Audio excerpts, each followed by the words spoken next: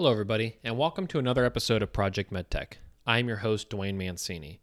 As always, if you need anything from the podcast or would like to suggest a future guest, please email us at info@projectmedtech.com.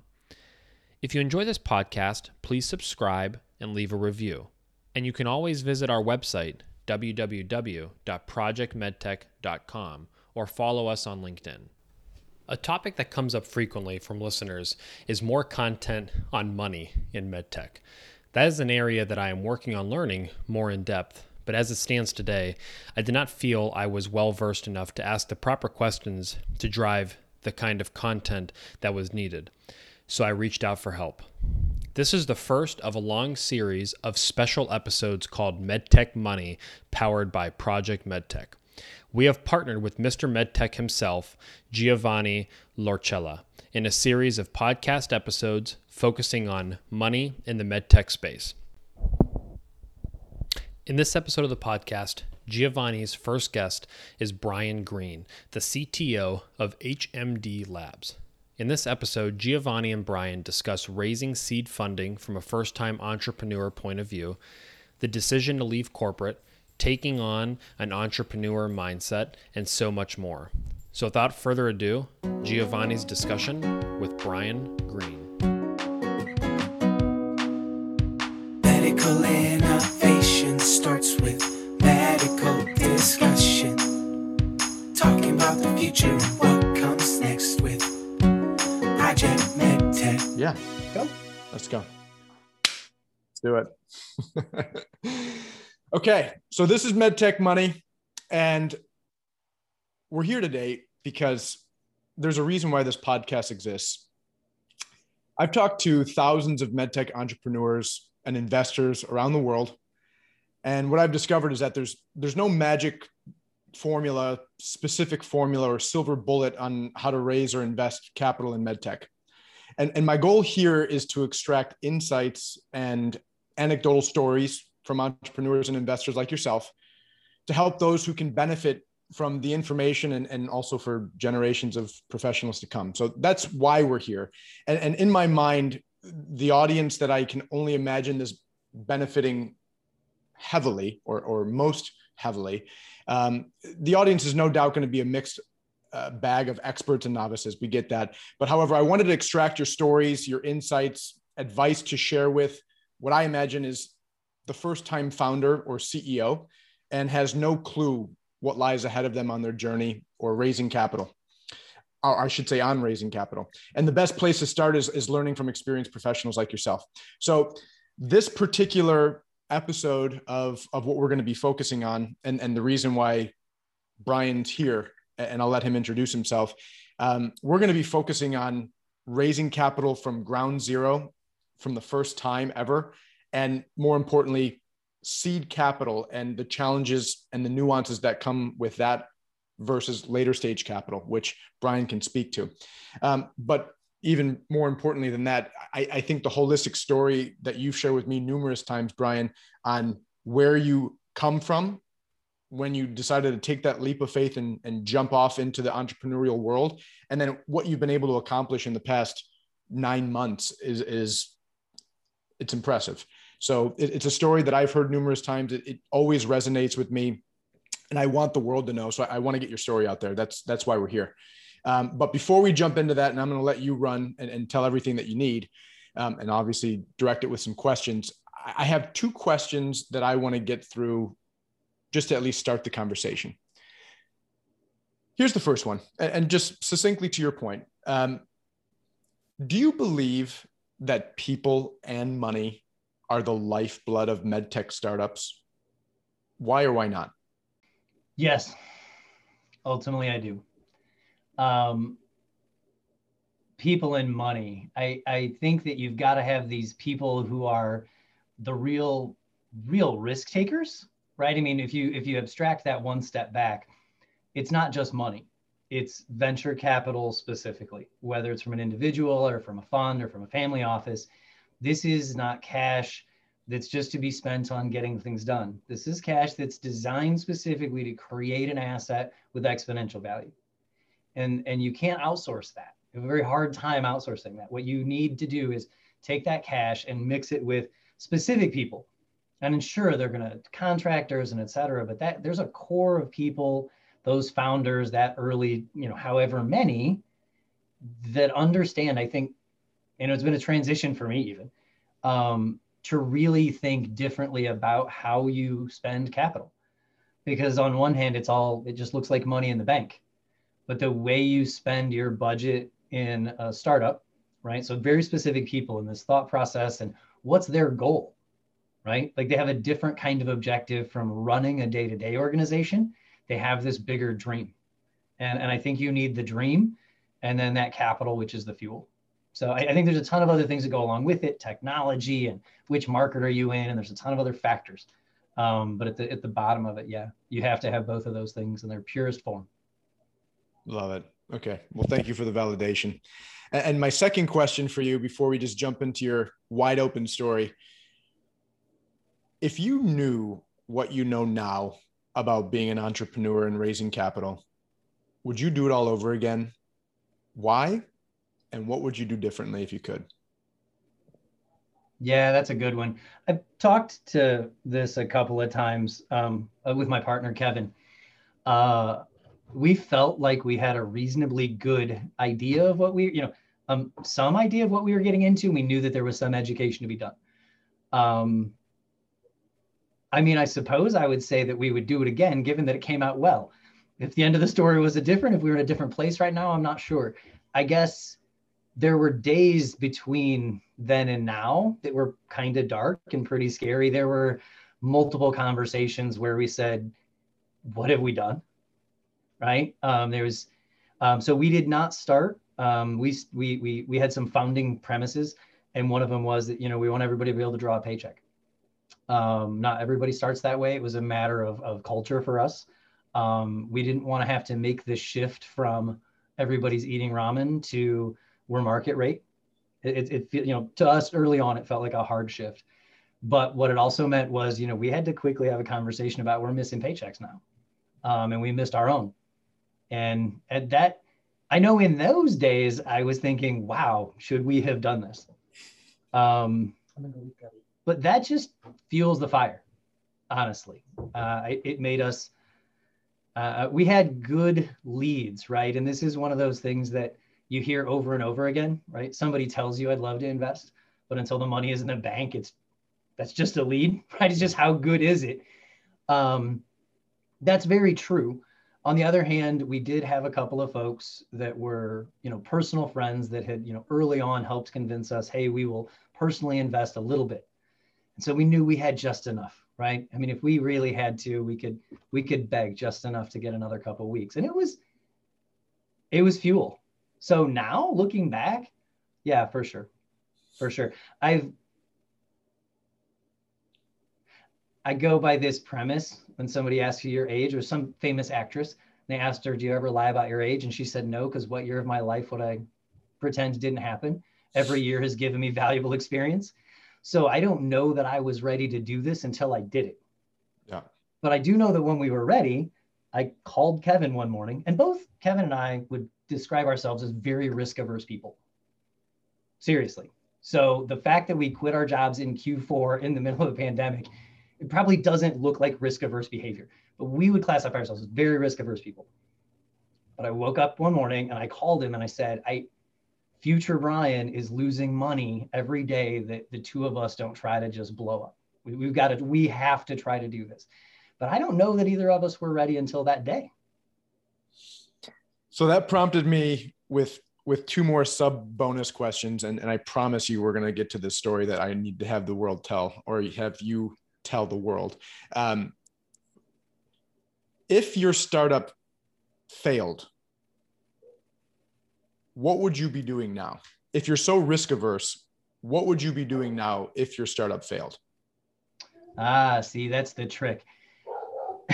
We've had this discussion actually. So myself and Kevin and two lead engineers, Jim and Alex, we all started together. And they would also describe themselves as very risk averse. So it's kind of funny, but it's about how you qualify and define risk. And sometimes, right now I know what our burn rate is. I know how much money we have in the bank. And even though we don't have revenue right now, like that would be terrifying, except in our business model that is completely appropriate right now, this doesn't feel risky. I know exactly how much money I have in the bank, right? Are there unforeseen things? Is there some padding? Absolutely. But we have a good plan and we are working it. That 1 year of runway or 18 months of runway that you're trying to hold as a startup is an incredible amount of job security. And somebody asked me the other day, how many businesses do you know that could take no revenue for the next year and consider themselves very successful? That's the difference between a venture. There's the difference between taking your money and turn it into an asset that has this huge future value. So it doesn't feel risky when you really get your mind into what the business model is. So what if it fails? You have to ask yourself that question. I'd go get another job, or I'd maybe start another one. It's gone pretty well so far. I mean, there's all kinds of unknowns right now. We're prepping for the next round of funding. It's things are going so fast that there's still scary days. But if the whole thing fell down, we've talked about this, we might just try again. For our employees, right? I mean, these are people that I care about. These are people that I know, without, sort of HR, right? Like we have kids and families, right? It's not a group of teenagers in a garage with some lawn chairs making an app, right? And so these are career professionals. They're putting a lot on the line. And so we had to have a lot of talk about, well, how risky do we all really feel like this is? And what if it falls over? And the fact is, we've got as good a plan as we can come up with. We've had it vetted by as many people as we can find. Our investors have the money to invest because they're savvy, right? It's not like they just gave us that money because I have a nice beard. We had to work for that, convince them that this is a good plan. There's a reasonable financial, so if it doesn't work, you do some root cause analysis, but ultimately everybody who's working here is producing cooler stuff than they would have gotten to do in almost any other place. We're really trying to break a new frontier. So if the company falls down and everybody needs to get new jobs, they're now more qualified.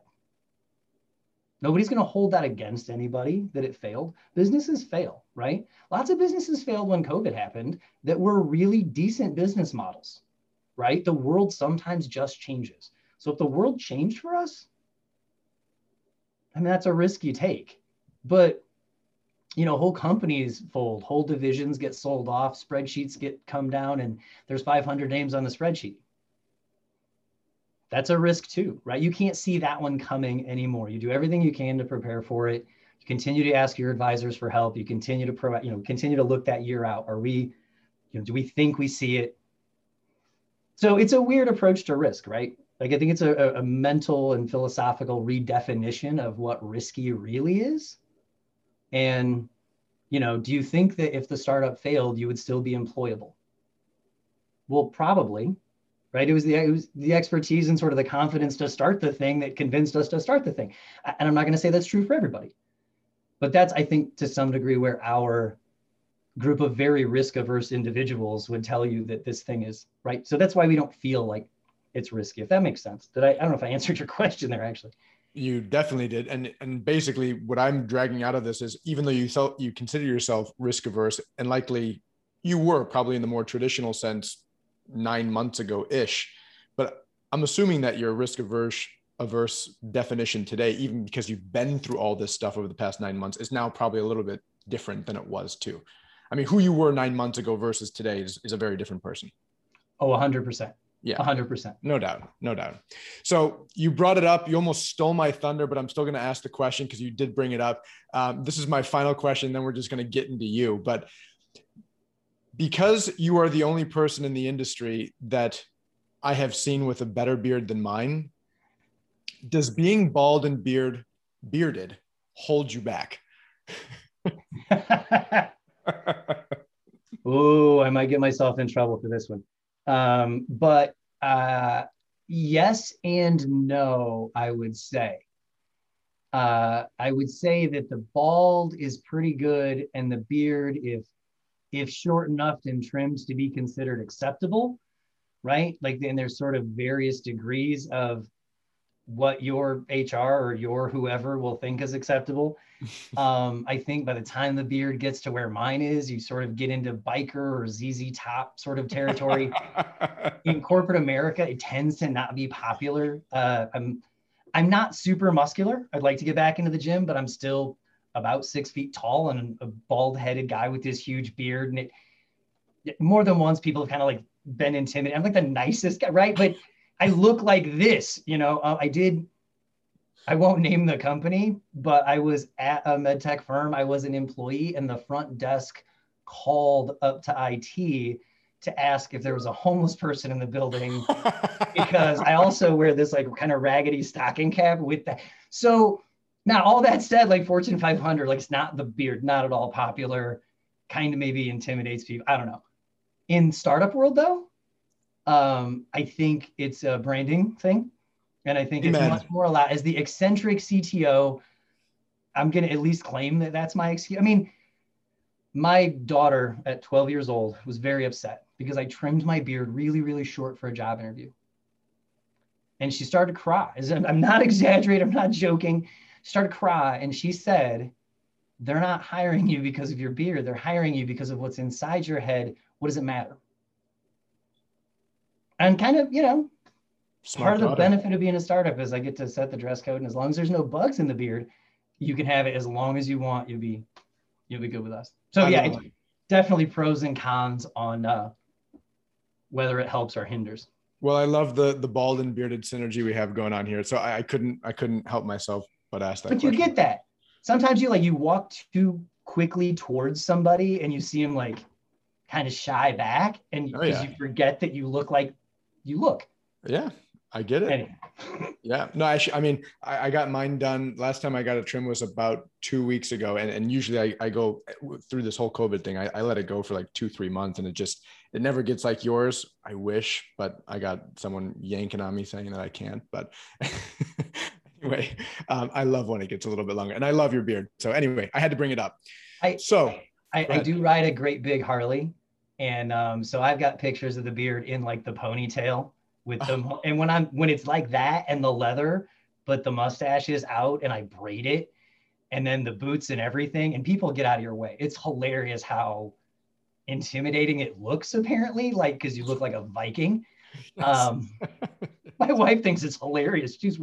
She's giggling as I'm walking through places, and people are like, I'm telling you, if you haven't seen the show Vikings, or you haven't heard of it yet, I mean, you have to, I'm assuming you haven't just by that reaction, you have to Google Vikings. It's a whole series. It's absolutely incredible. And there is a character named Floki, Floki.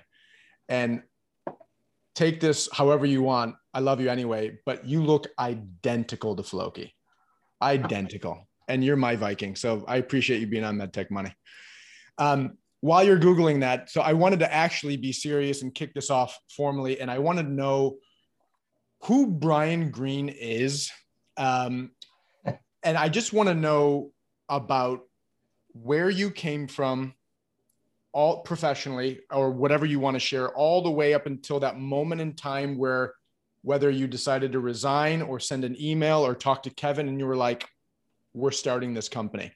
And then I want to hear that story, and you can make it as short as long as you want, but I want to really grab out of it why all of a sudden entrepreneurial finish lines met you after that career that you had before, and you finally crossed over that line, and now then jump into the 9-month journey that you've been on, and take that in 2 parts. And I'll start peppering you with questions along the way.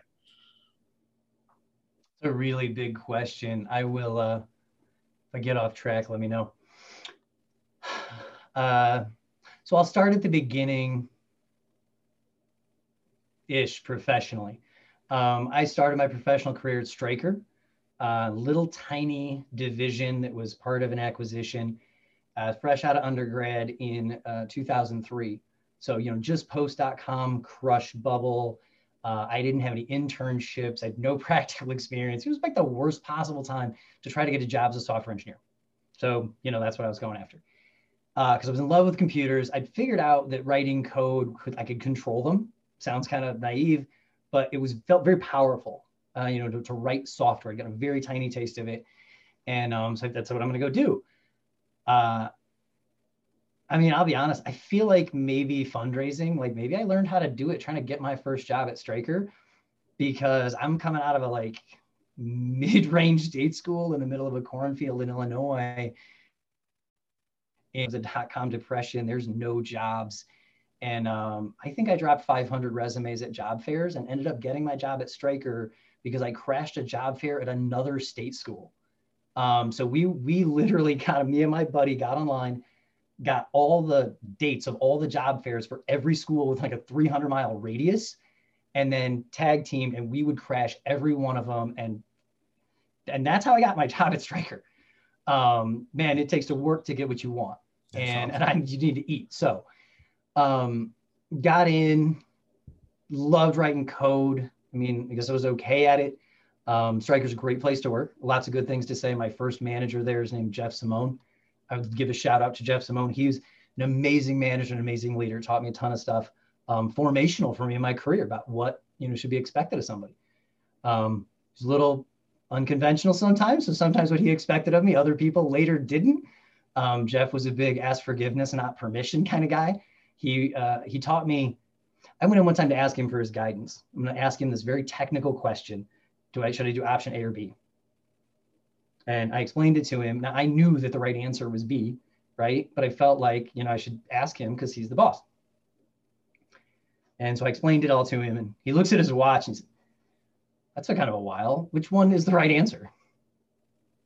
I'm like, "Well, B probably is what you should do if I were you." And he's like, "Okay, but that's the thing. I'm paying you because you know a lot more about this than I do, right?" "Yeah, I suppose." He's like, "Okay, if you made the wrong decision here, do you think I'd fire you?"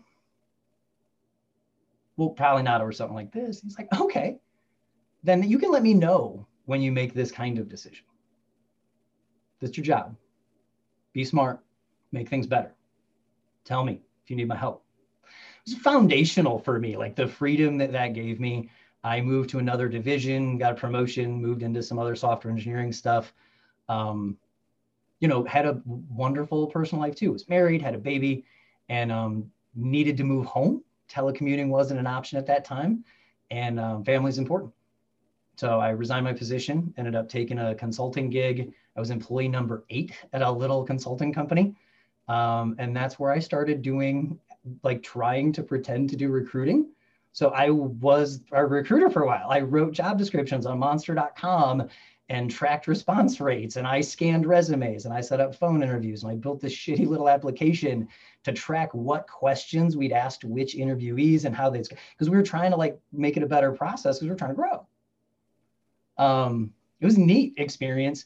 That's actually also where I hired Jim Major, who's one of the principals at our company.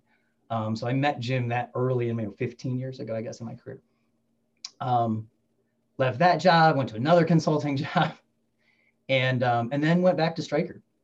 I went back originally as a contractor. So I got a phone call. They said, "Hey, we have this problem we'd really like to solve, and we think maybe a guy like you could work on it in part-time." And it was my introduction to customer master data management, which is a very esoteric thing that people think only big enterprises need, but turns out to be fundamental to, I think, even the tiniest companies. So I went back on a contracting gig, and then I got hired in full-time into regulatory. So I was doing complaint management. And then I finally and I'd kind of gotten bitten by the analytics bug already. And so then I got to start my first team. And I'll never forget, I posted about this on LinkedIn, but I went to my one-on-one with my boss, Bob, who, again, brilliant leader, great guy. I've shouted out to him more than once on LinkedIn. He slides his job description across the desk, his business intelligence manager. And so I pick it up and I read it. And I remember looking at him and saying, "Yeah, I've been going nuts about you need to go hire one of these. Go get one." And he just looks at me and says, "Are you thick? Do you want this job? I'm offering you that." I'm like, "Oh, right. Let me read that again then." And I read it. I was like, "There's half the stuff on here I don't actually know how to do." He said, "But you've been ranting on about those are the things that should be done. So now it's your job to figure out how to do them." Oh, okay. And I had that, I had that experience a couple more times in my career. So I got to hire people. It was my first management experience. And I really enjoyed it. So I got to, build a little BI team there. Just as a side note. What does BI mean? What's BI? Sorry, a business intelligence team. Got so it. Very straight up old school data warehousing, pulling operating data from multiple divisions into a central data warehouse. It was pretty cool for the time. It really was. I was proud of it. Learned stuff to do and not to do. Hopefully tried to start becoming a good manager. I think it's its own skill set. And it was like any technical person transitioning into people management, it had, some challenges. I apologize to those guys more than once about how some of those things went in retrospect. But then I got this sort of life-changing phone call, actually about 10 years ago. I got a phone call from a good friend of mine, and he said some words that you should be wary of. I learned this later. He said, "I'd like to talk to you about an opportunity," which sometimes can be amazing, but yeah, it might, So it was a 90-day temporary assignment that lasted about 3 years. Oh, wow. Yeah, it was one of those. And I credit it with changing the course of my career and really changing the course of my thinking. I won't go deeply into the kind of technology and infrastructure parts of it, but it let me see things at a systems architecture level, integration level that was very new for me. It was very exciting. I had read a book about building like large scale message driven middleware. And we got into this project about 60 days and I went to the project lead and I said, "I think we should do this." And they said, a bunch of people said that it would not work at all. There was a fairly large lobby of folks actually that told me to my face quite politely that this was a dumb idea. A couple of major consulting companies said that it probably couldn't get done on the timeline that we wanted to get it done on. But I mean, I had read a book on the subject. It seemed like a very good book. Seemed very straightforward. I talked to a couple other folks. They said, "Yeah, we think we can pull it." What was this book?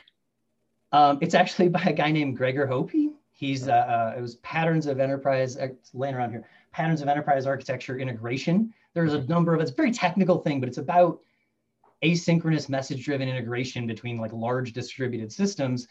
And it turned out to be the linchpin in this huge program.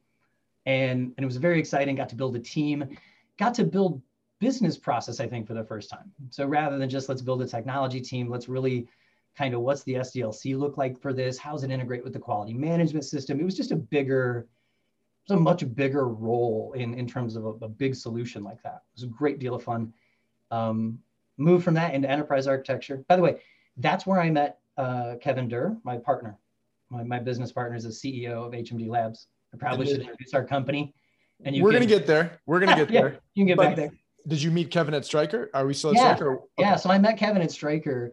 I was rolling off of the middleware team and he was taking it over and folding it into a couple other things that he was taking over. And then I went over in this direction to do another team, which is where I hired Alex.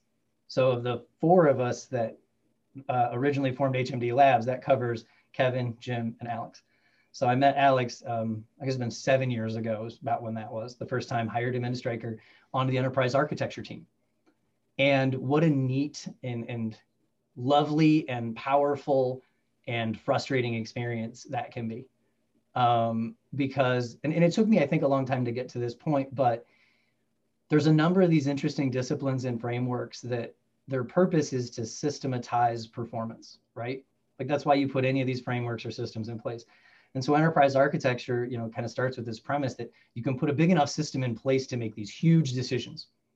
And how do you frame those and how you sell those to leaders who are empowered? Their job is to make those decisions without that system in place, right? It was challenging. I learned all this cool stuff. I saw all these neat patterns, and I learned a lot more about the P&L, like intra-divisionally and what was really driving things. It was fascinating. But I also at that point hadn't written code in a while. And so I joined the SAP program and I did master data work for that for 8 or 9 months. And I was just itching to start over again. I look back at my career now, it's taken me a while, but I look back at my career now and it's characterized by starting over and over with these teams. Go learn BI, go learn complaint management, go learn this, go learn middleware, go go learn enterprise. So I really needed to get my hands dirty, and I really wanted to get back into the data and analytics space at a much, much larger scale. So Kevin had left Stryker, and he had headed to a little startup called Oris Robotics. And he was there for a short span of time. And he called me and he said, hey, some cool stuff going on over here. Maybe we should talk. And it really candidly, it started with him calling me to say, I'm being told maybe I should go hire someone that looks like this, but I don't think that that's right. But I'm just interested in your feedback. And my feedback was, they're basically what I told him was, your boss is wrong. You should hire me instead. I'm not I'm not joking. In like the first 10 minutes of the conversation, I was like, you have to go tell your boss and some other people there that you should hire me and that it'll all work out. And he was like, okay, that's going to be a hard sell. We're going to have to work through that. But, 4.5 years ago, I guess, I ended up out there and so he had started the data platform team. And I showed up as technical hands on the ground. And so he and I built that team then we were acquired by J&J. And that was really awesome. It was cool to see what the two firms were able to bring together and continue to see like the merging of those resources. But you moved out to the Bay? No. Okay. So yeah, that's the other thing. When I left Stryker and moved to the Midwest, I've never left. Okay. I've been a telecommuter part-time since I guess 2005. Oh, so this whole pandemic work from home thing really hasn't totally altered your life? No, as a matter of fact, Jim, you hear me talk about Jim, you hear me talk about Alex. I've never worked in the same building with either of them. I've known Jim for 15 years. I think I've hired him 5 times now. We almost never are in the same physical place. Like once in a while, we'd be traveling to the same place. We'd see each other for a day or two. But I've never physically been in the building with either one of them. I've never worked in the same office as Kevin. He was in New Jersey, and I was in my house. Well, when I wasn't in Ireland or wherever I was. And that really became the thing for me that was with the telecommuting was no matter what office I go to, I'm going to spend 25 or 40% of my time flying to a different one. Yeah.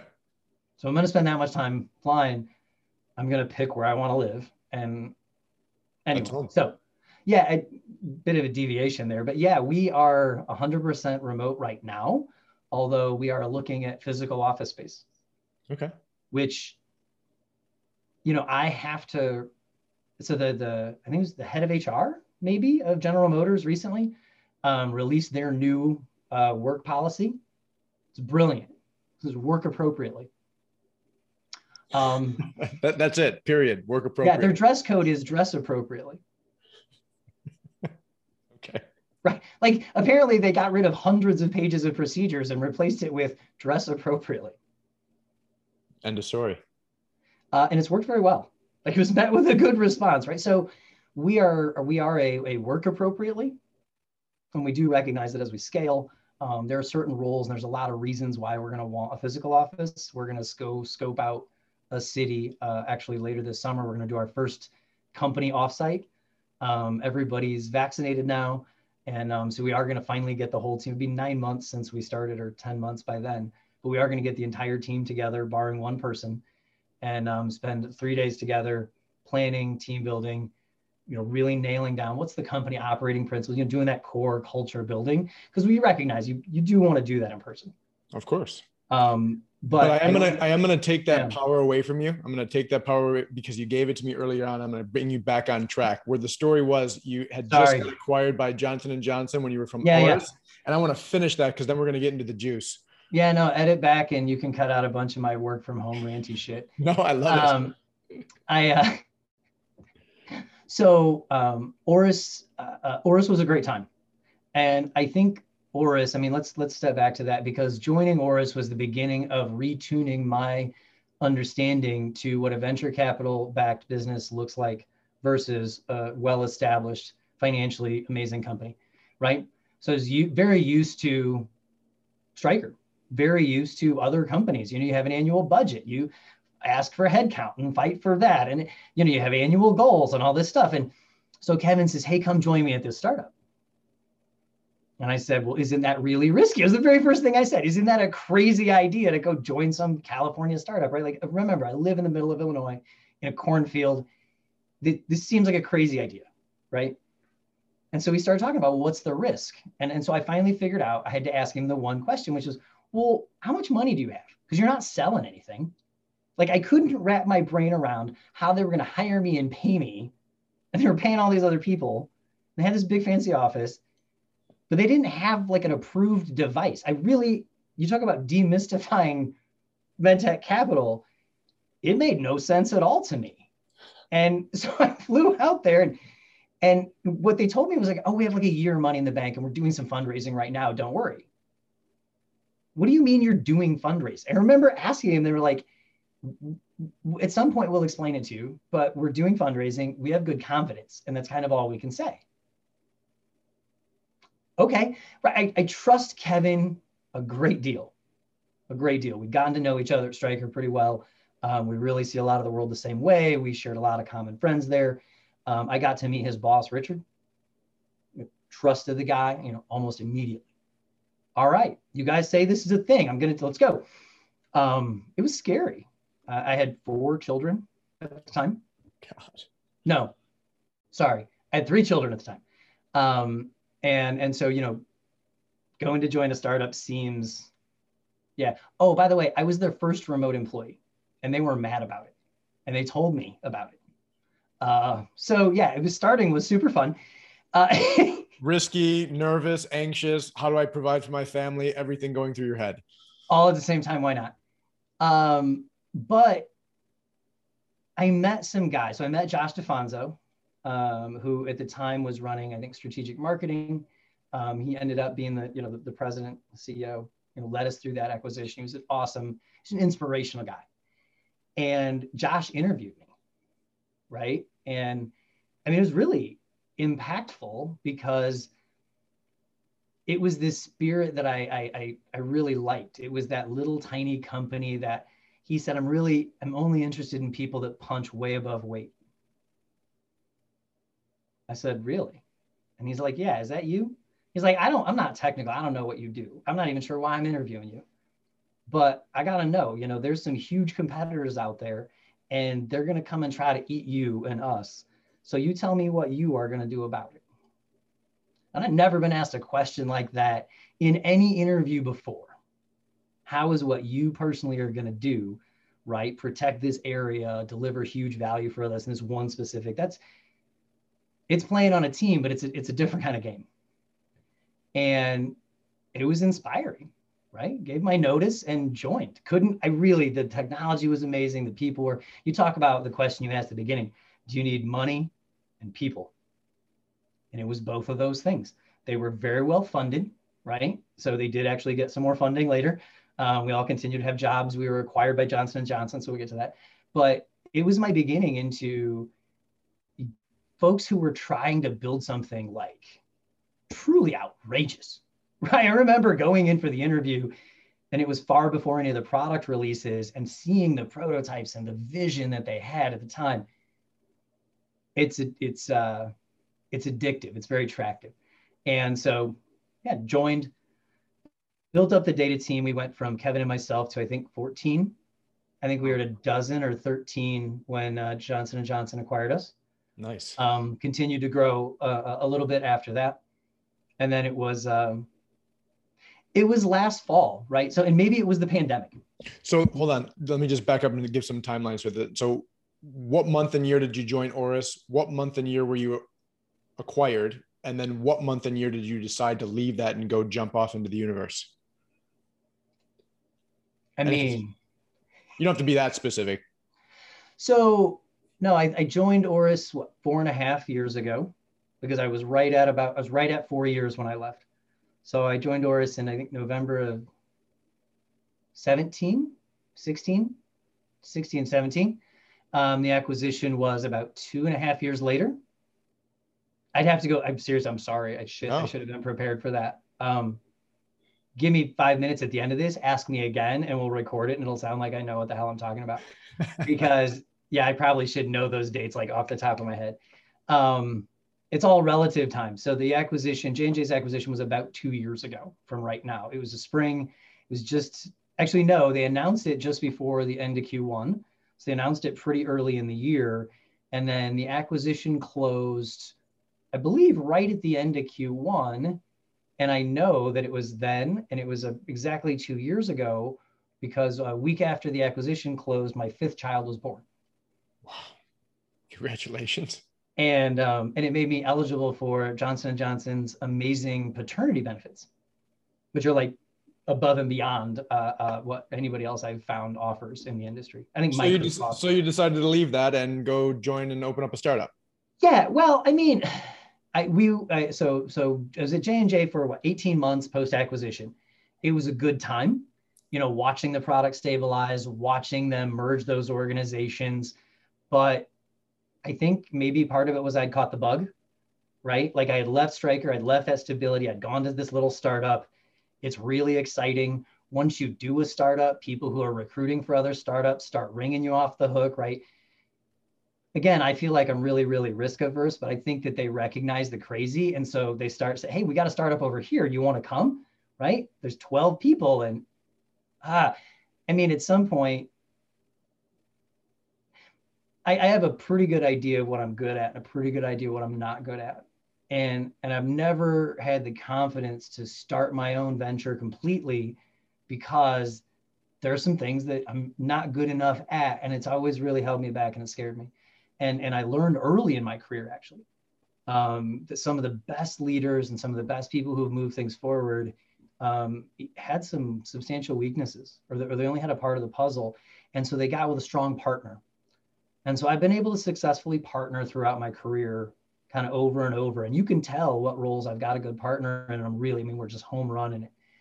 And Kevin and I knew each other at Stryker for a number of years. We became friends. We respected each other. He took over a team that I built. So he knew my work. He knew, not on the people side and the technology side, but working together with him at Oris day in and day out, a couple thousand miles apart, but I don't care. We talked almost every day. Right? He's used to managing remote teams as well. So he was in New Jersey and managed teams all over the planet for most of his career. And so it's very natural for us. And he is an amazing partner. We complement each other incredibly well. And so over time, before J&J acquired us, more than once, we had talked about, man, we should just go do our own thing. I mean, guys spitball about this kind of thing. Maybe some people don't. But we were starting to get to, I don't know, the age or the experience or the whatever it is, man, we really could. Maybe the two of us, if we teamed up, we could start our own thing, right? Because he's on the business side of things and he's legal and he's a security genius. But you want the technical half, and I'm the technical part, right? And I don't have these other things. So, as we got to working together, it's like, well, this works really well, this magic that we have. We've hired a bunch of people. We've grown this team. We've done something pretty excellent. People want us to come work with them. He was getting aggressively recruited, right? He's a great guy.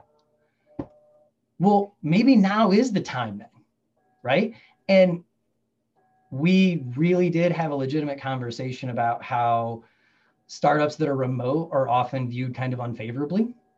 And that COVID let us justify why we would be remote for a while until we had the capital to actually put an office down, and that it would allow us to run with talent that we knew worked really, really well in that scenario. And I think, when it came to getting our angel funding, you hate to say, but maybe the overhead of that, like everybody's working from home, everybody's kind of making do. It explained the situation and it helped a lot. For us, it was, kind of an advantage. It was a known quantity, known people. We know how to, culture. I read that great article actually that you posted a little while back that talks about how culture is what you assume the other people that you work with will do, even if you're not paying attention and you don't ask them about it. Culture is this unstated in between, right? And so with these people and our beliefs, and we've solved a bunch of hard problems, and you have this kind of imposter syndrome about, well, can I solve a big one, like a really big, like before we're going to quit our job. Remember, by now I have 5 children, right? And so if I'm going to quit my job and we're going to go start a startup, it better be a big idea. And do we think it's a good one? And so we started to pressure test it kind of back and forth. And ultimately, a couple of people who we knew through our career, we kind of asked them for feedback. And this is, this goes to your earlier question about if you knew now what you know then. So I made our original pitch deck based on a text message from Josh, right? So we had two people. I won't tell you which two people of our investor pool, but we had two people who had each said, if you and Kevin just quit your job and make a run at it, we'll each give you $100,000. Each to make 200,000. Make 200,000. Okay. And our thought was like, well, we can't go very far with that. And I mean, you can, but we got a pretty big thing we want to build, right? And we thought, well, that seems pretty good. Maybe, I mean, can't we ask other people for, like, isn't that what you're supposed to do? That's venture capitalism, right? Like, and so we said, we're going to do it. We're going to quit. We're going to make a startup. We're 9 months into the world is on lockdown, right? So it's Q4. But did that $200,000 commitment, did that enable you to set that trigger and say, at least if we're going to go do this idea that we've been talking about, finally we have some backing? That was a huge part of it. Having two people who we think have a better insight into the industry than we do, frankly, right? Experienced with startups, having them say, we would back you like this was a huge push for, wait. I mean, I remember asking the guy, like, why?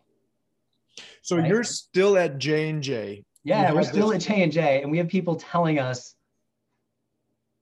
we'll give you $200,000 if you would just quit your jobs and form a company, the two of you, just to make it happen. So still employed, have an idea that sounds like pretty much a fireside chat. There's nothing really legit about it. There's nothing incorporated. You have a partner that you would start it with. You have potential people who would join your company that that would work well. You have 5 kids and you have 2 guys saying they'll give you $100,000 a piece to make 200. You know nothing about raising capital. You don't even know where to start, let alone having ever read a book about raising capital, and you just do it. Well, you say I knew nothing about raising capital, but remember now, I had gotten a text message that described the essential elements of a pitch deck. That's not enough? Right. That was a silver bullet. Yeah. I hope that this is that whole in retrospect, you did what?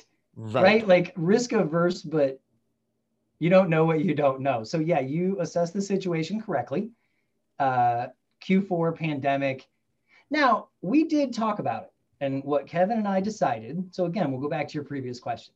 What if the thing falls over, right?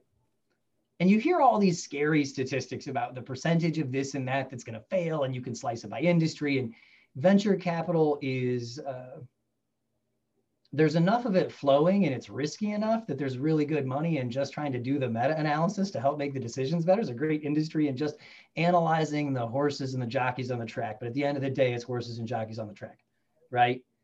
And sometimes you just pick a winner, even though he came out a little late. So our theory was, if we can quit our jobs with all this headwind, if we can start a company from this little in Q4, right, with all this other stuff going on, doesn't that mean we're going to probably be better? Like, shouldn't we be able to get through that? Right? Yeah. Like, what are you going to wait for it to be safe? Yeah. When is safe? Right. Right. You got 2 guys, right? Like and it started to get really hard because I remember trying to decide if, and you know this, every big company that pays annual bonuses, you can watch the little attrition bump in January, right? Because you got to be employed through the end of the year to get your money, right? You're a recruiter, you know this. Oh, yes. Okay. Remember, I quit my job in October. Good for you, man. In the pandemic. Right. Staring at a bonus that's a sure thing. And so you ask yourself, well, shouldn't I stick around for a few months to get that money? I mean, that's like a no-brainer. Actually free money. It's a nice chunk, right? Yeah. But no. No, my days are way more valuable than that to start this thing now. if you think about what your time should be like as the CTO of this company 4 years from now, then I'm losing money every time I start. That bonus is, I was lost money anyway. Go get the real. And to be fair, we started our round, we started raising, we met our lead investor after we had already quit. I don't know what we would have done without this guy, right? I will always be really, really thankful to him. And I call him for advice routinely, like more than just the monthly investor update. We had signed term sheet with him on my birthday, December 15th. But did you even know what a term sheet was last October when you were in J&J? My whole thing that I want to demystify here is... Let me explain to you the most irritating moment in this whole process. And that was when me and Kevin didn't take a paycheck and we had people telling us we will wire you money, but we didn't have a term sheet in place and we didn't have this other stuff. And we couldn't figure out a good legal way to take their money because there's no contract to sign. I can't just let you give me piles of cash and put it in my bank account. That's not how this works. Then how does it work? How did you figure out how it worked? What did you do? Okay. So you left J&J, you're out in the world, and then where do you even begin? We got really good advice. I said that I kind of know what I'm good at. And occasionally I take a decent guess at what I'm not good at. And what every founder needs to do is find really, really good lawyers, more than one, who is really, really good at this. And so Good at what? Yeah, I was just going to go there. I said lawyers, plurals. So we got recommended a really good securities lawyer. His specialty is doing all the paperwork and term sheets, and he taught us a ton of stuff, right? He was very helpful, but his whole specialty is this. It's taking early stage founders like us who need serious handholding, who need what's a term sheet, and making sure that all the T's are crossed and all the I's are dotted. Hey guys, you should use Carta. Okay. I'm a technologist, I'm into SaaSes. That makes sense. It's securities law. It seems like it's pretty important. So, my attorney who does the security stuff is in Carta. Okay, great. We have somebody, we have a retainer for somebody who provides some occasional general counsel sort of work. So general lawyer questions, I know who I'm going to ask before we do something silly. Because you should always ask your lawyer before you make big decisions, even medium decisions sometimes. Candidly, you'd be shocked how many things you should potentially ask your lawyer about. It doesn't mean you'll always take their advice. We have a third lawyer that does tax and finance-based stuff, separate from the security, right? Because that's not securities law. It's just sort of what's your tax accounting and all this other stuff. And going back to last October, still at J&J, besides anything having to do personally, have you even ever had to deal with lawyers that you had to contract on your own professionally? Other than in-house corporate counsel, no. Right. So you're talking about white sheet of paper, not knowing jack about jack, and having to figure out that you need more than one lawyer and which type of different lawyer you need and everything. We got really good advice. Again, we started it blind, but the guy who still provides really good general counsel for us, he said, hey, you have to stand up. We use Agiloft for contract management. Day one, you have to. And I remember arguing with him. We're a little startup. How many contracts are we going to have? We could do that in a year from now. He's like, I will not talk to you. He was really clear about how to keep things in order from day one. And he was really clear about, I know a guy, he's a securities lawyer. I need you to talk to him. I need you to understand the value proposition there, because this gentleman is also an investor of ours. So remember, I said there were two people that said they'd give us $100K each, but before they gave it to us, there was some fairly good advice that was given. And I think there was some pressure testing about whether we listened or not, because they did eventually give us that money, right? They did eventually invest, but in the meantime, we were listening to their advice. We were asking them, what should we, we've not started up a company. There's tons of minutia that you have to, I couldn't find a textbook. Maybe there is one. So the two biggest bullet points, jumping from a big corporate scene to starting a company: network and advice, number one.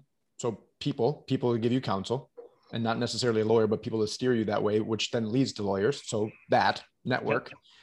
And then lawyers, like you said. So network and lawyers are two really big things. So you have things a little bit organized and in place at this point. You have good counsel, you have good advice, you have a couple $100,000, you have an idea, you've resigned, you have a partner.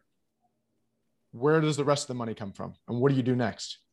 Yeah. Well, and that was funny, right? Because, we resigned and we had two people who told us they would give us some money. But then as we got and it's a little like a freight train, right? Like it gets in the tracks and then you go, we're pretty committed here. But what we really got down to was, well, that money is contingent on a minimum raise. So what's the dead minimum that you guys would need to live for a year? And what we came up with was 800,000, right? So then it became, okay, well, we'll give you this money if you can find another $600,000. After you resigned, they told you this? It was around that time. Blurry-ish, right? Again, money that is promised to you is not real until it is actually in your bank account. I don't care when they tell you the information. I mean, good intentions are good intentions, but the larger the amount of money, people change their mind. They get whimsical. No, I'm just imagining in my head, you and Kevin popping a bottle of champagne, being like, okay, we got a couple guys behind us that are going to give us $100,000 each. We got an idea. Let's quit. Basically. But then the $200,000 wasn't in the bank yet, because then you found out that you had to go raise another 600. It was pretty, yeah. But I think we decided by then, because they told us, we're confident that you can raise this money. And I'll tell you, again, we did not know our lead investor when we quit. We literally just networked. And so that was probably the biggest weird experience for me, was how do you go? So we set some fairly severe criteria on who we want our early investors to be. We only wanted individuals, so no institutional money.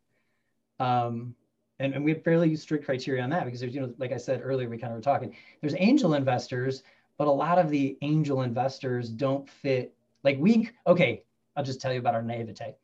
We quit our jobs being told that there were angel investors who would help fund companies like ours. And we're like, hey, that sounds awesome, because we're pretty savvy. We feel like we got a good story to tell. We'll make a pitch deck. I got a text about how to make a pitch deck.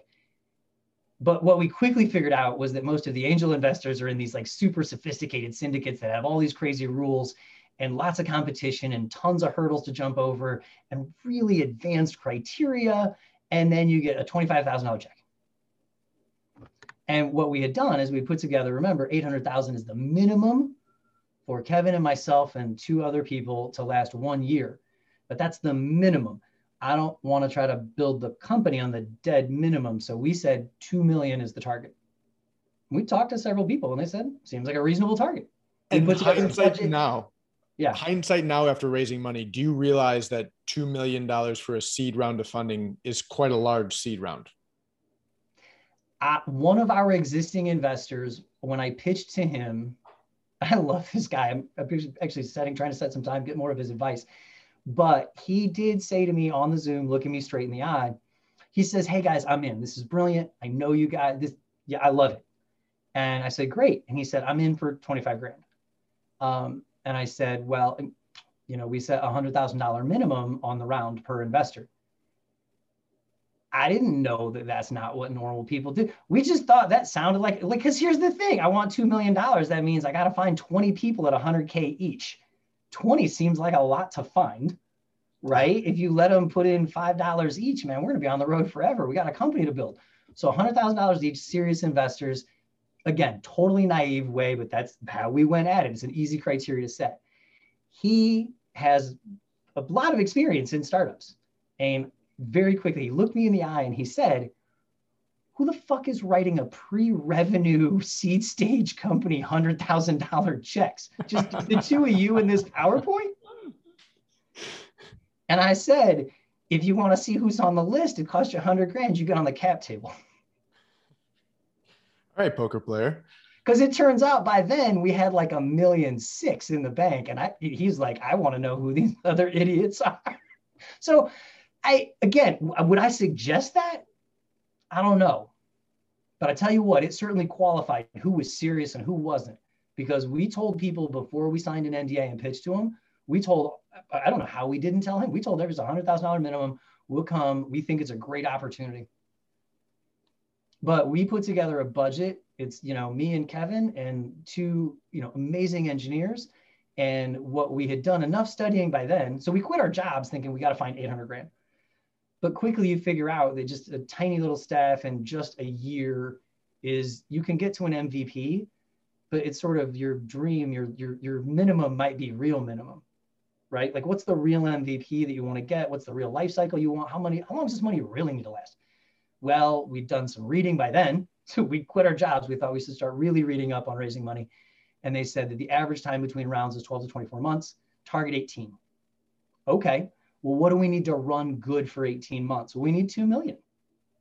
Okay, like Kevin and I have started teams and built things that you sort of shirt size it, and here's how many people, and here's how much they cost, and here's what we can get done each quarter. Here's when we're gonna do this kind of thing, right? You paint a pretty decent picture.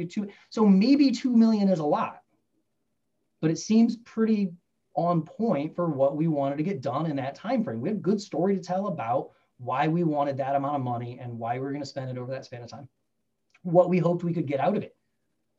And, in retrospect, seems like the most important thing to a venture capitalist. When you talk about the step function of valuations, I'm putting this much money in, what milestones come back?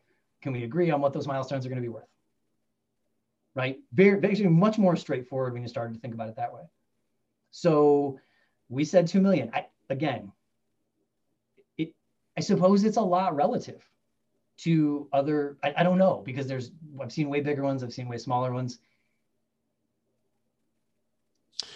What was your no other experience other than to say like okay, let me tell you the truth. I will tell you the goddamn truth. And you don't have to cut this part. This was real new for us. We're used to begging bullshit budgets in corporate environments. And so when we had 900,000 in the bank, we felt like kings, right? We just missed a paycheck. We started closing December 15, my birthday, pretty awesome. Days before Christmas, right? Like, we're going to roll into the holidays. And we're telling me and Kevin and the two guys who work for us, like, we're going to be out of money in January if we don't get a term sheet signed and we start getting deposits. So December 15, the first money comes in. We got to like 900K. Man, we did it. I don't think I've ever felt like so successful in my life. We'll walk through every step of it if you want it.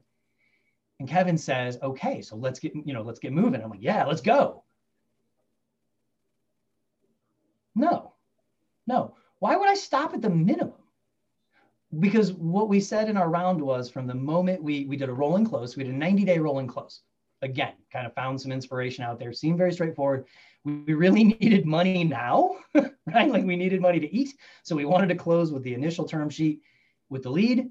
And then again, very straightforward. Everyone has to follow on with the lead's terms. There were no individual terms behind what the lead said. They're fair, they're very straightforward. We're a seed company. Pretty easy to get on the bus. While you're talking about the story, I'm not cutting you off. I want you to continue. But when you were raising this round, did you decide, and did you even know at this point, straight equity, a note, convertible note, a safe? What was it? That's a good question. Again, we quit our jobs and then we read some things and thought, ooh, that was weird. So we didn't get the difference between the different kinds of fundraising. I would assume that almost everyone naively would believe the same thing we believed, which is you get investment and you sell a percentage of the company as shares, full stop. Very straightforward. Apparently, there's lots of other funding mechanisms out there. There's non-dilutive funding that we've looked after. There's these angel syndicates, which are, maybe they're going to give you straight funding and equity, but often it's a convertible. So then you get to the accelerators and the safe and et cetera, et cetera, et cetera. And all of them had enough. We didn't know. So short answer, we did not know any of those variables exist. We assumed the only way this worked was straight equity. So on that point, you've been involved in, and you and I have had these specific conversations on our clubhouse discussions with other venture capitalists and entrepreneurs and angels. And we've thrown this idea around, knowing that, and also we've heard from investors, you and I on the same discussion, that keep it as clean as you possibly can as early as possible, because it could only mess things up down the road. So you did straight equity, not knowing that it was really the cleanest. I mean, you knew that there was other modalities out there, but hindsight, going back to my other question that I asked earlier, to this point, Now, knowing that you gave straight equity on your original round, knowing that safes and convertible notes exist and non-dilutive funding exist, would you still give straight equity again, or would you do a different style of raise? No, I'd probably do it the same way again. Okay. Why? Super straightforward. Well, maybe not, right? Like maybe the next startup will have some different idea. I don't know. I don't see anything past what I want to do in this company right now. Like I've got some years to do here, right? Like we're just getting started. So I don't know what happens next. What I do know though is, as we've looked back at it, we looked at safes, and this is me and my partner, right? Talking about it. We're Googling this shit, and you're reading the articles, and we called our lawyer and we said, wait a minute. So somebody's going to give us some money, but it's not a part of our company. It's a debt, but we don't have to pay it back for a while. And later it might be equity, but we don't know how much. So I might be selling you 10%, and I might be selling you 18%, and there's a cap, and there's a this, and there's a timeline, and a whatever. This is super confusing to me already. I want to sell X percentage of my company. I need to raise Y capital. That's what this looks like. Create a share pool, set a minimum, go tell people this is the idea. This is how I'm going to turn your money into more money. And so I get that there's other models, but we wanted to get it done with. Fundraising, if there's anything I learned, is staggeringly time consuming, probably 10x more than I thought it was. It's incredible. It eats every moment of your emotional energy while you're really in the thick of it. And we wanted to get it started and finished as soon as we can. Straight equity with a clean cap. We had 13 people on our cap table. So I want to finalize this with two last questions and before we wrap up here. So at the end of this story, 9 months later into this, how much have you totally raised out of that first seed round? What are you doing differently and more from an education standpoint after you've already been through this seed round, figuring it out and stumbling through successfully? What are you doing differently on this Series A? And what's your story behind the Series A?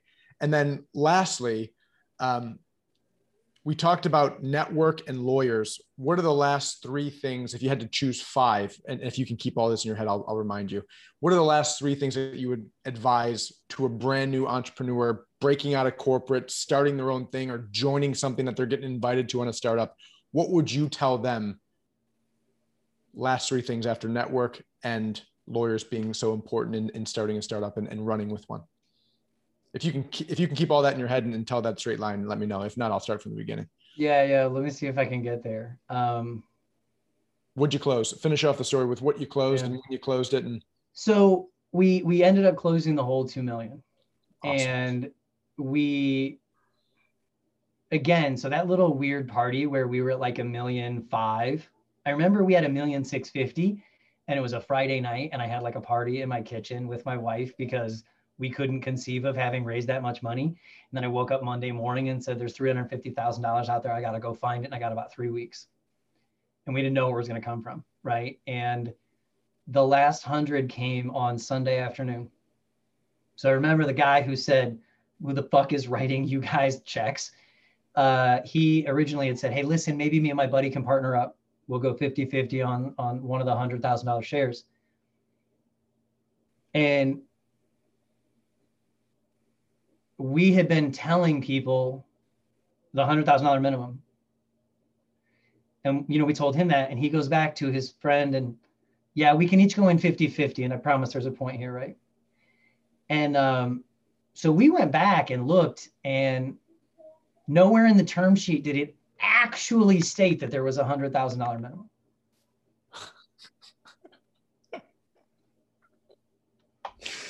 So now. So you're the best poker player in the world, basically. That's what I've. Well, no, it was a legitimate mistake. Kevin and I both thought it was in there. We stood psychotically firm on it. And then we go find out. And so now you have this question, which is like, what do we do? Well, we stand on our word because that's what's the most important thing. We went back. It's 100 or nothing. You're in a loan with your name on it. The term sheet does say you cannot buy shares on behalf of somebody else.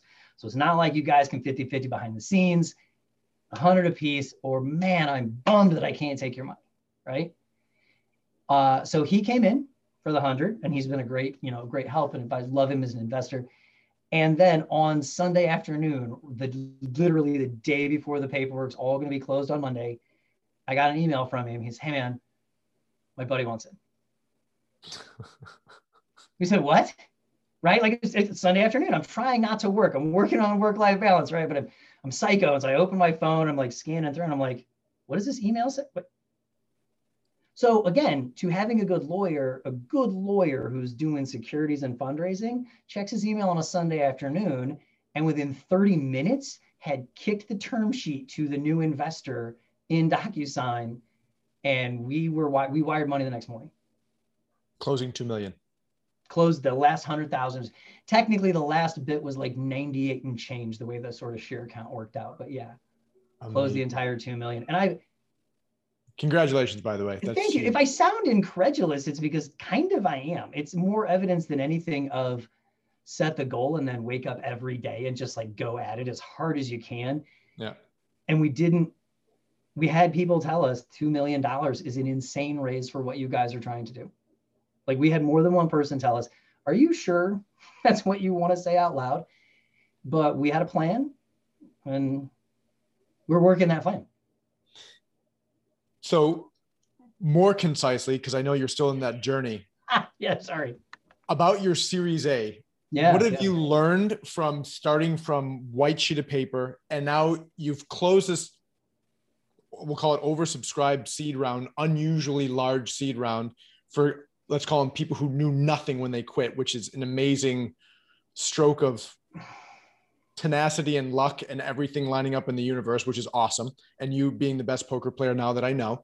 But now that you have all of this, what are you doing from educated eyes as you now pursue your Series A? So, in Series Seed, we ended up with a little spreadsheet that was tracking the people that we had talked to and the likelihood and the amount that we thought they, top and low. So we kind of had started to kind of model it. We're a lot more aggressive now, sort of CRMing it. So we've got a list with a funnel that we're working. We're trying to actually like qualify firms. Our angels, several of the people that invested with us, I mean, and this is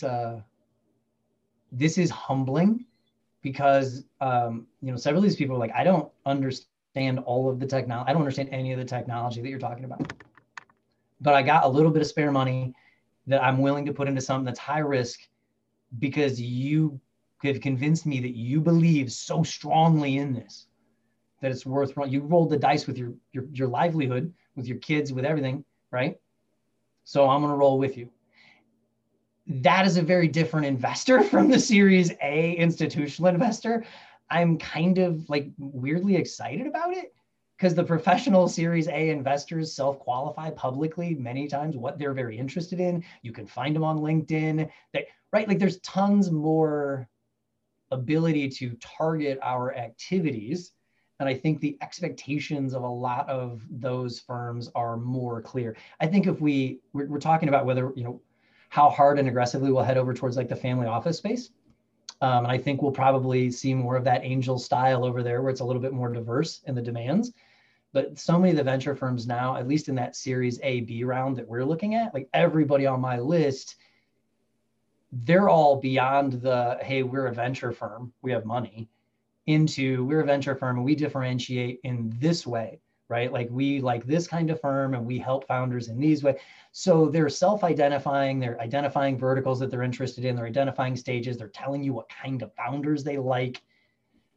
Beyond the frustration of, and I love the psychology behind, if you can't get your deck sent to me as a warm intro, you're not good enough at networking to get my money. I love that. I love it.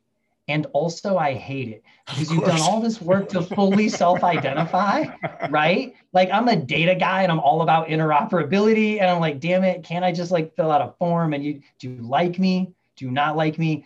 But at the end of the day, you go way back to, it's the jockey and the horse analogy. Yeah. And so you said besides network and money, right? What would I tell a founder? Yeah. So the five, if I'm wrapping up with five things here, you've clearly made it very important for entrepreneurs who are hearing this, why a network is necessary, right? Advice, people telling you things when you know nothing. So network, human beings, people you can trust. That's number one. Number two is lawyers, right?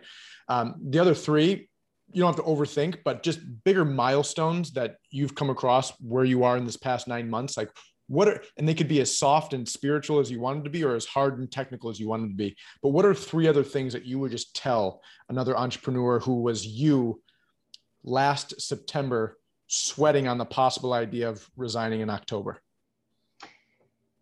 There are some really good books about the venture capital business. I mean, this is the challenge. I've looked back at that, and we talked to this on the Clubhouse room this morning, right? That Series Seed, a couple of folks with a crazy idea and a PowerPoint in the garage, like that. I still wish there was more guidance for that, right? That's still, because the guidance for that right now is go on a worldwide roadshow with 87 angel syndicates for $5,000 and $10,000 checks. Like you're almost spending them as fast as you're getting them just to get by. And by the way, to pop that bubble, the guidance that you're looking for, you and I are creating that right now. So all the other entrepreneurs that could hear that amazing story of like the humanism that you had to go through to leave corporate, I mean, that's guidance right there. So sorry to take you off, but we're creating it right now. Yeah, no. And and so maybe that's, it's more about like lessons that I learned that sound really weird, but one of them is you go back and forth on this, right? But shortly speaking, there's probably more people that you can find that have $100,000 to throw on a really good idea that you have, because less about the idea and it's more about the you, right? It's the you and the idea and the industry that you're in. And yeah, there's all the confluence, right? But the venture capital is kind of like casino too, right? And you feel really good about Black 12 or whatever today. It's harder than you think because of the psychology. You've got to go from, I'm a technical person. That's, thing 3 on the list is be ready for the, sort of heavy transformation that you have to go through. And I had some experiences much earlier in life. I talked about how did I get my job at Stryker? I took hundreds of no's right to the face. I've had a couple of experiences in my life, where just everybody tells you can't do it.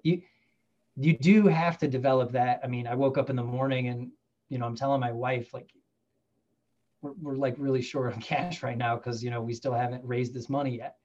And it's almost Christmas and there's a bunch of kids. And she's like, so we started a startup. It's all going to be okay, right? But we're literally missing the paycheck at Christmas time, right? I mean, we got a little more. You got everybody's got a cushion maybe, but it starts getting spooky. Just get stronger. Tomorrow's going to come. You're going to be okay. Network, lawyers, grit. Yeah, I guess grit, maybe you'd call it. Yeah. I don't know where I got it other than I do, right? I got 5 kids to feed and I've got a couple of employees. I've known several of my employees now. I've known collectively these people 50 plus years, and they are relying on Kevin and myself to do the right things, right? So maybe there's this notion of sort of that quit, and we've been running teams for a while, so you kind of get used to it. There's a different level of responsibility between I'm managing a team in corporate America and you can just reorg that shit to somebody else next week, and me and Kevin are setting the policies and we're the ones with access to the bank account and we're running payroll and people are dependent on us. Yeah. Right. And there's a shift there somewhere, and just be ready for it. It's not bad. No. I mean, and maybe some of that was it helped turn your beard gray, I'm sure. Yeah. Well, it did a lot of it. So maybe, network, I can't talk about network enough. Yeah. Really, whether it's LinkedIn or other places, I look back at like younger engineering me and kind of wish I could tell him, you should have paid more attention to understanding how to network better. But Giovanni has been a really good inspiration, like understanding brand, right? Like I remember having a boss, I need to go apologize to him some point. We got in this whole debate. He was like, you need to work on your brand. And I was like, what is a brand? I'm an engineer. I don't need a brand. I write, I produce valuable shit. That's my brand. But it's not, right? It's totally not. Transitioning into sort of that mode changed the fundraising experience. It really did. There was this whole kind of subtle transformation there around my job is not just chief engineer, right? You've got to change into marketer. You've got to, your brand is what the capitalists are giving you the money for right now, right? You got a PowerPoint and a beard. You talk really good line, right? So what happens if we jump to the end? And if jump to the end. No, of the 5, because I think you just brought out 2 of them throughout this whole conversation. Yeah. What happens if it's network, lawyers, grit, books? So I was going to say books is the next one. I didn't. Brand and marketing, those 5. Yeah, I did. I found a bunch. You've recommended multiple good books. And then I started following a couple of guys. So books and brand would be it. And just brand for the company is, you're a little tiny startup and we're kind of in stealth mode. So you're kind of being secret.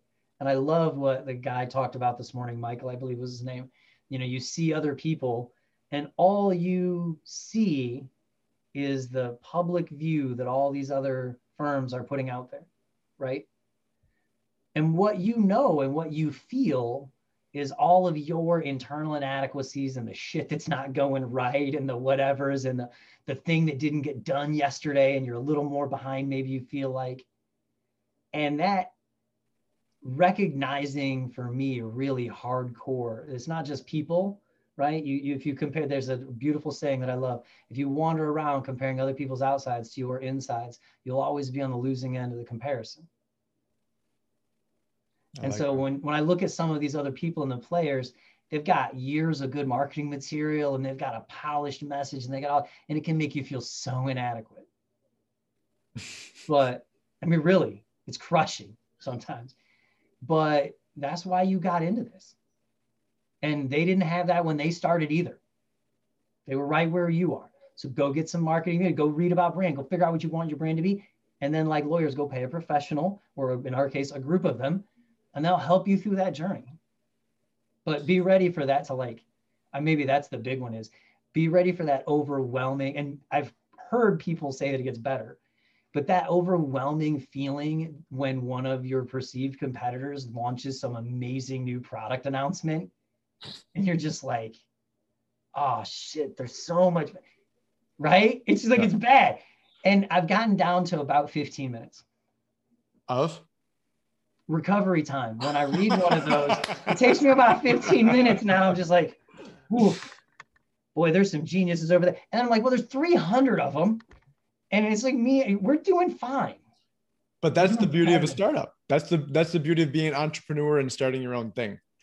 So on that point, and we're wrapping up here, and I think this is amazing for a few reasons. So first and foremost, I think it's hysterical that we've managed to go this long and actually extract the story that fundamentally that I wanted, right? I really did want to talk about seed funding and also how you went about it, right?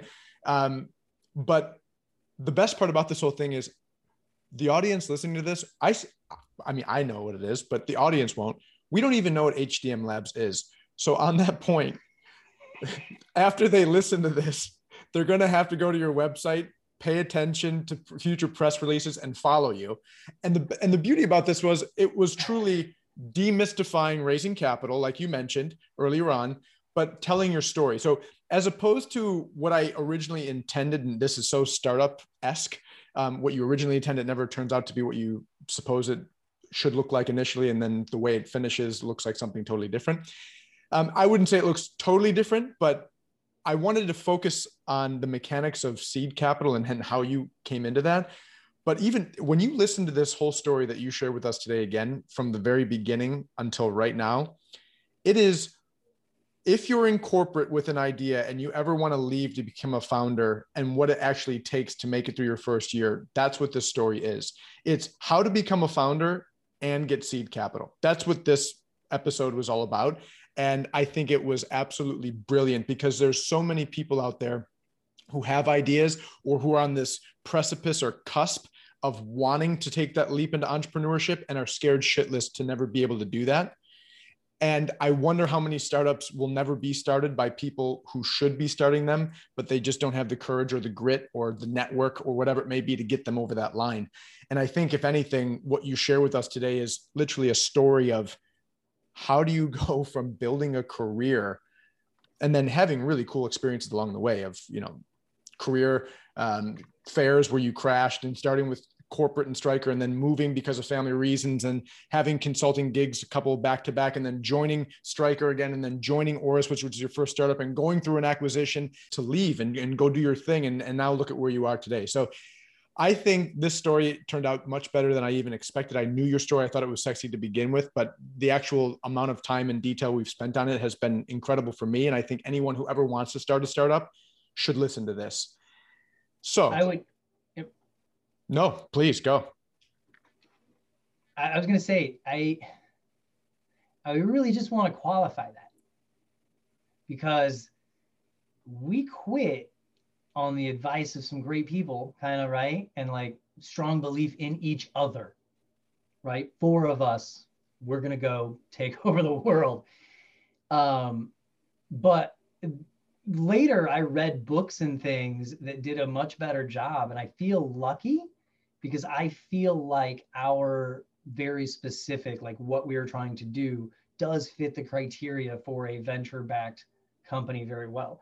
Not all ideas are a good fit for the venture, whether it's a safe or whether it's anything else. Like there's lots of good business ideas that are successfully executable business ideas. They're still not valid for venture. And if there's anything in retrospect that I possibly would change, maybe it would have been to understand that a little better. But in most med tech, I feel like it is the way that the majority of that innovation happens. So it feels actually much more straightforward in a med tech entrepreneurial space than in the software space where I am. Yeah. So I apologize for sort of interrupting. If there's anything that I would qualify, some days I feel really lucky. Like you go read the list and you go, are you a 10X? You read the 7 criteria and you say, I say yes to every one. But I didn't know there was a list of 7 before I quit my job either. And what if you quit your job and say, I got all these calls and everything, and the answer is no to all but one, and we should have a discussion about the viability of the plan. So I would temper the insane optimism with, it's a good partner. We had it vetted by some other great people. So it's not just a great story. Sorry. I love your story. I still think it's a great story, and I'm glad that you told it here today. And Brian, I want to thank you very much for obviously our friendship, our ability to network with one another, for your time today, and for sharing your story. Is there anything I can do for you? Is there anything you want to retake in this? Is there any question you want to re-ask? Any answer you want different? And we're still recording. And while you even asked that, I would say no, because I am going through a montage of everything that we covered on this call. And I think it's so much better than like I said, I originally anticipated. I mean, you literally told a story of going to corporate, going through an acquisition, leaving corporate, starting a company under duress, not knowing anything. And now look at where you are, which this is the most entrepreneurial. It doesn't get any more entrepreneurial than that. It just gets different. So everyone should be hearing this story, which I think is incredible. So on that note, I'm going to end this with what you helped me with. And I want to let the world know that this is MedTech Money, demystifying raising capital. Thank you very much, co-founder, CTO of HMD Labs, Brian Greene, for joining us. I really appreciate your time today. Giovanni, thank you very much. It was a pleasure. Thank you for listening to the podcast. If you enjoyed this podcast, please subscribe and leave a review. If you need anything from the podcast, you can always contact us at info@projectmedtech.com. Thanks for listening and have a great day.